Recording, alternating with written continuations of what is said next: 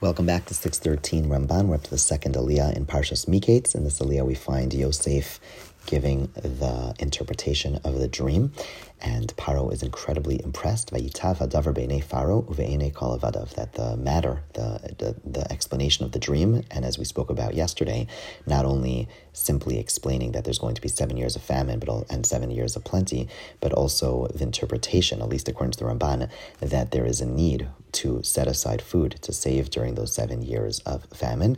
And so all of that finds favor in the eyes of Paro. And then the aliyah concludes with an interesting thing. Paro says to his servants, Hanimtza chazeh ish asher ruach Elokim bo.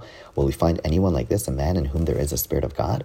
So it's interesting that he turns to his servants. This is just such a strange dialogue that is incorporated into the text. You would think that Paro would just go ahead and establish Yosef as the individual. Does he really need his servants' acquiescence to be able to do so? And the Ramban says, yes, he does, because the Ivrim, those who came from the family of Avram, or those who came from the region of Avram, they were people that were hated. They were seen as disgusting. They were seen as impure people, and therefore it was quite a bold move that Paro was about to embark on to establish Yosef as a ruler in the land of Egypt, and therefore this is actually a pretty wise strategic move on Paro's part. He turns to servants and he says, wow, have you ever seen something like this?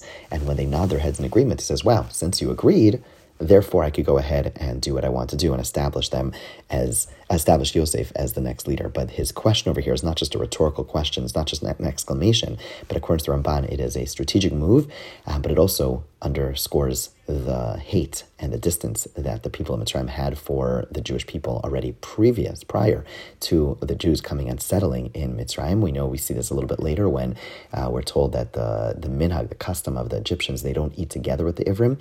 So it seems like, as the Ramban points out elsewhere, Avram and his family, Yaakov and his family, they were well known at this point, and there was already some level of hatred that existed between the Egyptians and the Ivrim prior to them coming to the land. Sometimes people interpret the hatred that developed around the growth of the Jewish people, which is what the text seems to indicate in the beginning of Shemos. However, as the Ramban is pointing out over here, and really as the Torah itself indicates quite clearly, there already is this distance, this othering that takes place, that they treat the Jewish people, or the Ivrim rather, as people who they cannot associate with. And this is just one of many examples.